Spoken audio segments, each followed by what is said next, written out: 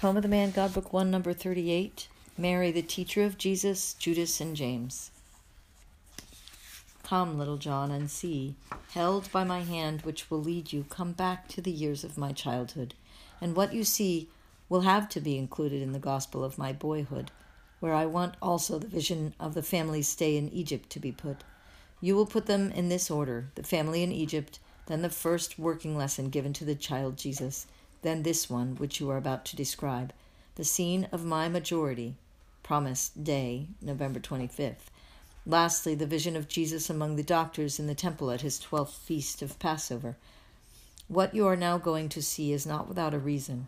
On the contrary, it enlightens details of my early years and relationship among relatives, and it is a present for you in the feast of my regality, as you feel the peace of the house of Nazareth being transfigured into you whenever you write it. I see a room where they usually take their meals, and where Mary works at her loom or needlework. The room is near Joseph's workshop, and I can hear the sound of his working. Here instead there is silence. Mary is sewing some strips of wool, which she has certainly woven herself. They are about 1.5 meters wide and twice as long, and I think they will be used to make a mantle for Joseph. From the door, which opens onto the kitchen garden, ruffled hedges of little daisies can be seen.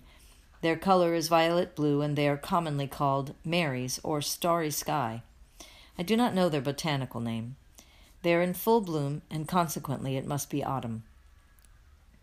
But the green is still thick and beautiful on the plants.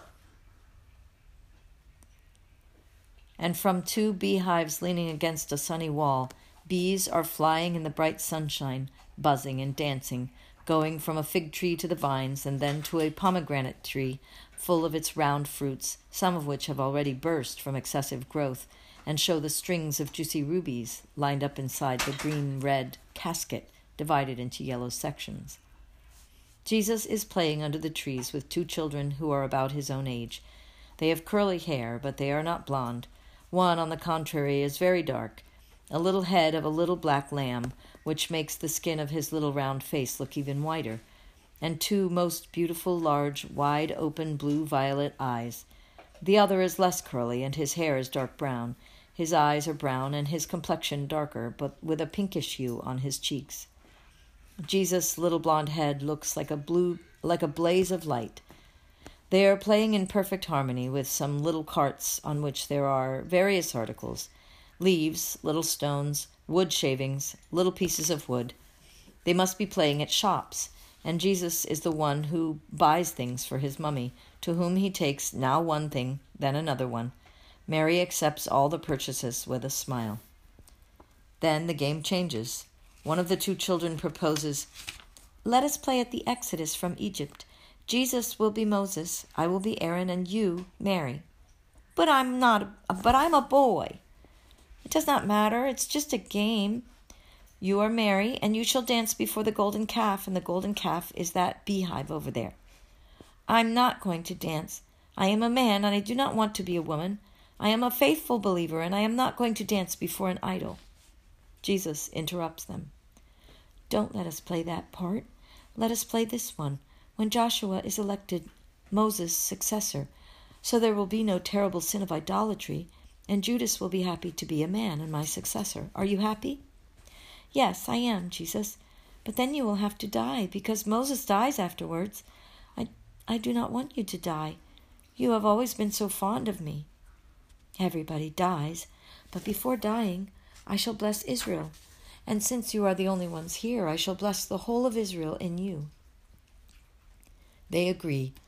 Then there is an argument whether the people of Israel, after so much traveling, still had the same carts which they had when leaving Egypt. There is a difference of opinion. They apply to Mary. "Mummy, I say that the Israelites still had the carts. James say that they didn't. Judas does not know who is right. Do you know?" "Yes, my son. The nomadic people still had their carts. They repaired them when they stopped to rest. The weaker people traveled in them, and also the foodstuffs, and the many things which were necessary for so many people were loaded onto them. With the exception of the ark, which was carried by hand, everything else was on carts." The question is now solved. The children go down to the bottom of the orchard, and from there, singing psalms, they come towards the house. Jesus is in front, and he is singing some psalms in his gentle, silvery voice. Behind him there come Judas and James, holding a little cart which has been elevated to the rank of the tabernacle. But since they have to play also the part of the people, in addition to Aaron's and Joshua's, with their belts they have tied to their feet other miniature carts, and thus they proceed very seriously as if they were real actors. They cover the whole length of the pergola. They pass in front of the door of Mary's room, and Jesus says, "Mummy, hail the ark when it passes by." Mary stands up, smiling, and she bows to her son who passes by, radiant in the bright sunshine. Then Jesus clambers up the side of the mountain that forms the boundary of the house, or rather the garden. He stands up straight on top of the little grotto and speaks to Israel. He repeats the orders and the promises of God. He appoints Joshua as the leader and calls him, and then Judas, in his turn, climbs up the cliff. He encourages and blesses him. He then asks for a tablet. It is a large fig leaf. And he writes the canticle and reads it. It is not quite complete, but contains a large part of it, and he seems to be reading it from the leaf. He then dismisses Joshua, who embraces him, crying, and he then climbs further up, right up to the edge of the cliff, and from there he blesses the whole of Israel, that is, the two who are prostrated on the ground. He then lies down on the short grass, closes his eyes, and dies. Mary, who has been watching from the doorstep, smiling, when she sees him lying still on the ground, shouts, "Jesus, Jesus, get up. Don't lie down like that. Your mummy does not want to see you dead." Jesus gets up, smiling, runs towards her, and kisses her. Also James and Judas come. They also receive Mary's caresses. "How can Jesus remember that canticle which is so long and difficult, and all those blessings?" asked James. Mary smiles and answers, "His memory is very good, and he pays a lot of attention when I read. I, too, at school pay attention, but then I get sleepy with all the hubbub. Shall I never learn, then?" "You will learn. Be good." There is a knock at the door. Joseph walks quickly across the orchard and the room and opens it. "Peace to you, Alphaeus and Mary, and to you, and blessings." It is Joseph's brother with his wife. A rustic cart drawn by a strong donkey is outside in the street. "Did you have a good trip?" "Very good. And the children?" "They are in the garden with Mary." But the children have already come to greet their mother. Also Mary comes, holding Jesus by the hand. The two sisters-in-law kiss each other. "Have they been good?" "Very good, and very dear. Are the relatives all well?" "Yes, they are. They send you their regards. And they have sent you many presents from Cana. Grapes, apples, cheese, eggs, honey. And, Joseph, I have found just what you wanted for Jesus. It is on the cart in the round basket." Alphaeus's wife smiles. She bends over Jesus, who is looking at her with his eyes wide open. She kisses him on those 2 strips of blue sky and says, "Do you know what I have for you? Guess." Jesus thinks, but he cannot guess. I doubt whether he does it deliberately to give Joseph the joy of giving him a surprise. Joseph, in fact, comes in, carrying a large round basket. He lays it down on the floor in front of Jesus, unties the rope which is holding the lid on. He lifts it, and a little white sheep, a real flock of foam, appears, sleeping in the very clean hay. Jesus utters an "Oh!" of surprise and happiness, and he is about to rush towards the little animal, but then he turns round and runs to Joseph, who is still bent down as before. He embraces him and kisses him, thanking him. The 2 little cousins look with admiration at the little creature, which is now awake and is lifting its little rosy head, bleeding, looking for its mother. They take it out of the basket. They offer it a handful of clover. It browses while looking around with its mild eyes. Jesus continues saying, "For me? For me?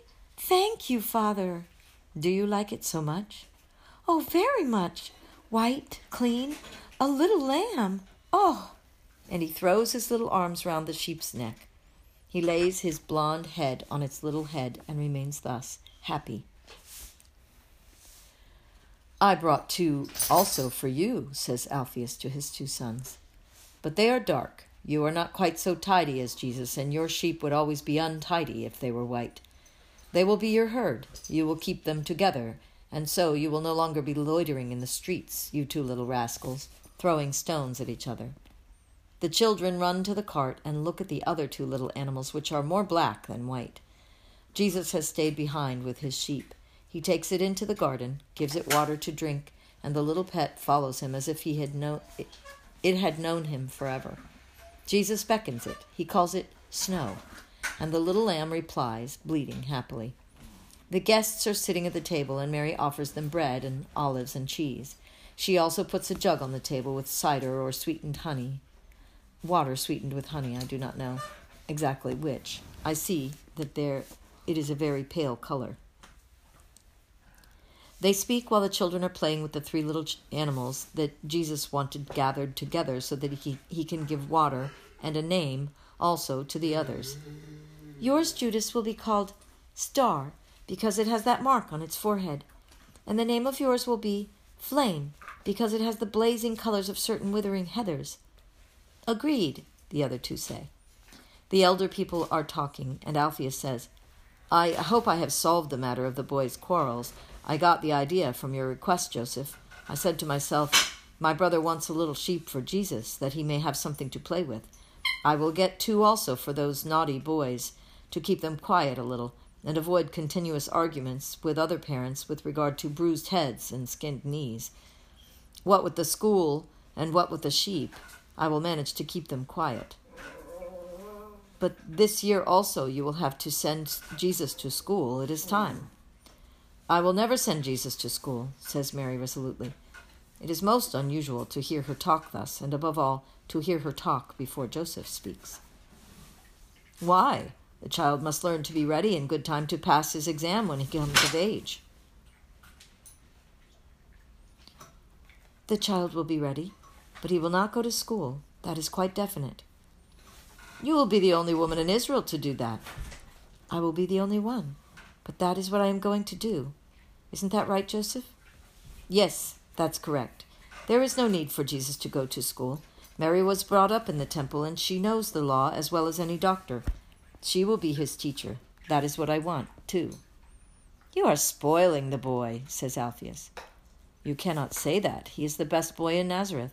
Have you ever heard him cry, or be naughty, or be disobedient, or lack respect? No, that's true, but he will do all that if you continue to spoil him. You do not necessarily spoil your children just because you keep them at home. To keep them at home implies loving them with good common sense and wholeheartedly. And that is how we love our Jesus. And since Mary is better educated than a teacher, she will be Jesus' teacher. And when your Jesus is a man, he will be like a silly little woman frightened even of flies. He will not. Mary is a strong woman, and she will give him a manly education. I am not a coward, and I can give him manlike examples. Jesus is a creature without any physical or moral faults. He will grow, therefore, upright and strong, both in his body and in his spirit. You can be sure of that, Alphaeus. He will not be a disgrace to the family. In any case, that is what I have decided, and that is all. Perhaps Mary has decided, and you. And if it were so, is it not fair that 2 who love each other should have the same thoughts and the same wishes, so that each may accept the wishes of the other as if they were his own? If Mary should wish silly things, I would say to her, no. But she is asking for something which is full of wisdom, and I agree, and I make it my own. We love each other. We do as we did the first day, and we shall go on doing so long as we live. Is that right, Mary? Yes, Joseph, and let us hope it will never happen. But when one should die without the other, we will still go on loving each other. Joseph pats Mary on the head as if she were a young daughter, and she looks at him with her serene, loving eyes. Her sister-in-law intervenes. You are quite right. I wish I could teach. Our children at school learn evil and good. At home, they only learn what is good. But I do not know if Mary... What is it you want, my dear sister-in-law? Speak freely. You know that I love you, and I am happy when I can do something that pleases you. I was thinking, James and Judas are only a little older than Jesus, They are already going to school for what they have learned. Jesus, instead, already knows the law so well. I would like... if I asked you to take them as well when you teach Jesus, I think they would behave better and be better educated. After all, they are cousins, and it is only fair that they should love one another like brothers. Oh, I would be so happy. If Joseph wants, and your husband agrees, I am quite willing. It is the same to speak to one as to speak to three, and it is a joy to go through the whole Bible. Let them come. The 3 children, who have come in very quietly, are listening and are awaiting the final decision. They will drive you to despair, Mary, says Alphaeus. No, they are always good with me. You will be good if I teach you, will you not? The 2 boys move near Mary, one on her left, the other on her right. They place their arms around her shoulders. They lean their little heads on her shoulders, and they promise all the good in the world. Let them try, Alphaeus, and let me try. I am sure you will not be dissatisfied with the test. They can come every day from the 6th hour until the evening. It will be enough, believe me. I know how to teach without tiring them. You must hold their attention and let them relax at the same time. You must understand them, love them, and be loved by them, if you wish to get good results. And you will love me, will you not? 2 big kisses are the answer. See? I see. I can only say thank you. And what will Jesus say when he sees his mummy busy with others? What do you say, Jesus? I say, happy those who listen to her and build their dwelling near hers. As for wisdom, happy are those who are my mother's friends, and I am happy that those whom I love are her friends. But who put such words on the lips of the child? Alphaeus asks, astonished. Nobody, brother, nobody in this world. And the vision ends here. And Mary was my teacher, Jesus says, and the teacher of James and Judas. That is why we loved one another like brothers, not only because of our relationship, but for our science and the fact that we had grown up together. Like 3 shoots supported by 1 pole only, my mother. There was no other doctor in Israel like my sweet mother, seat of wisdom and of true wisdom. She taught us for the world and for heaven. I say she taught us because I was her pupil exactly as my cousins, and the seal was kept on the secret of God against Satan's investigations, and it was safeguarded by the appearance of a normal life. Did you enjoy this sweet scene? Now be in peace. Jesus is with you. And the vision ends.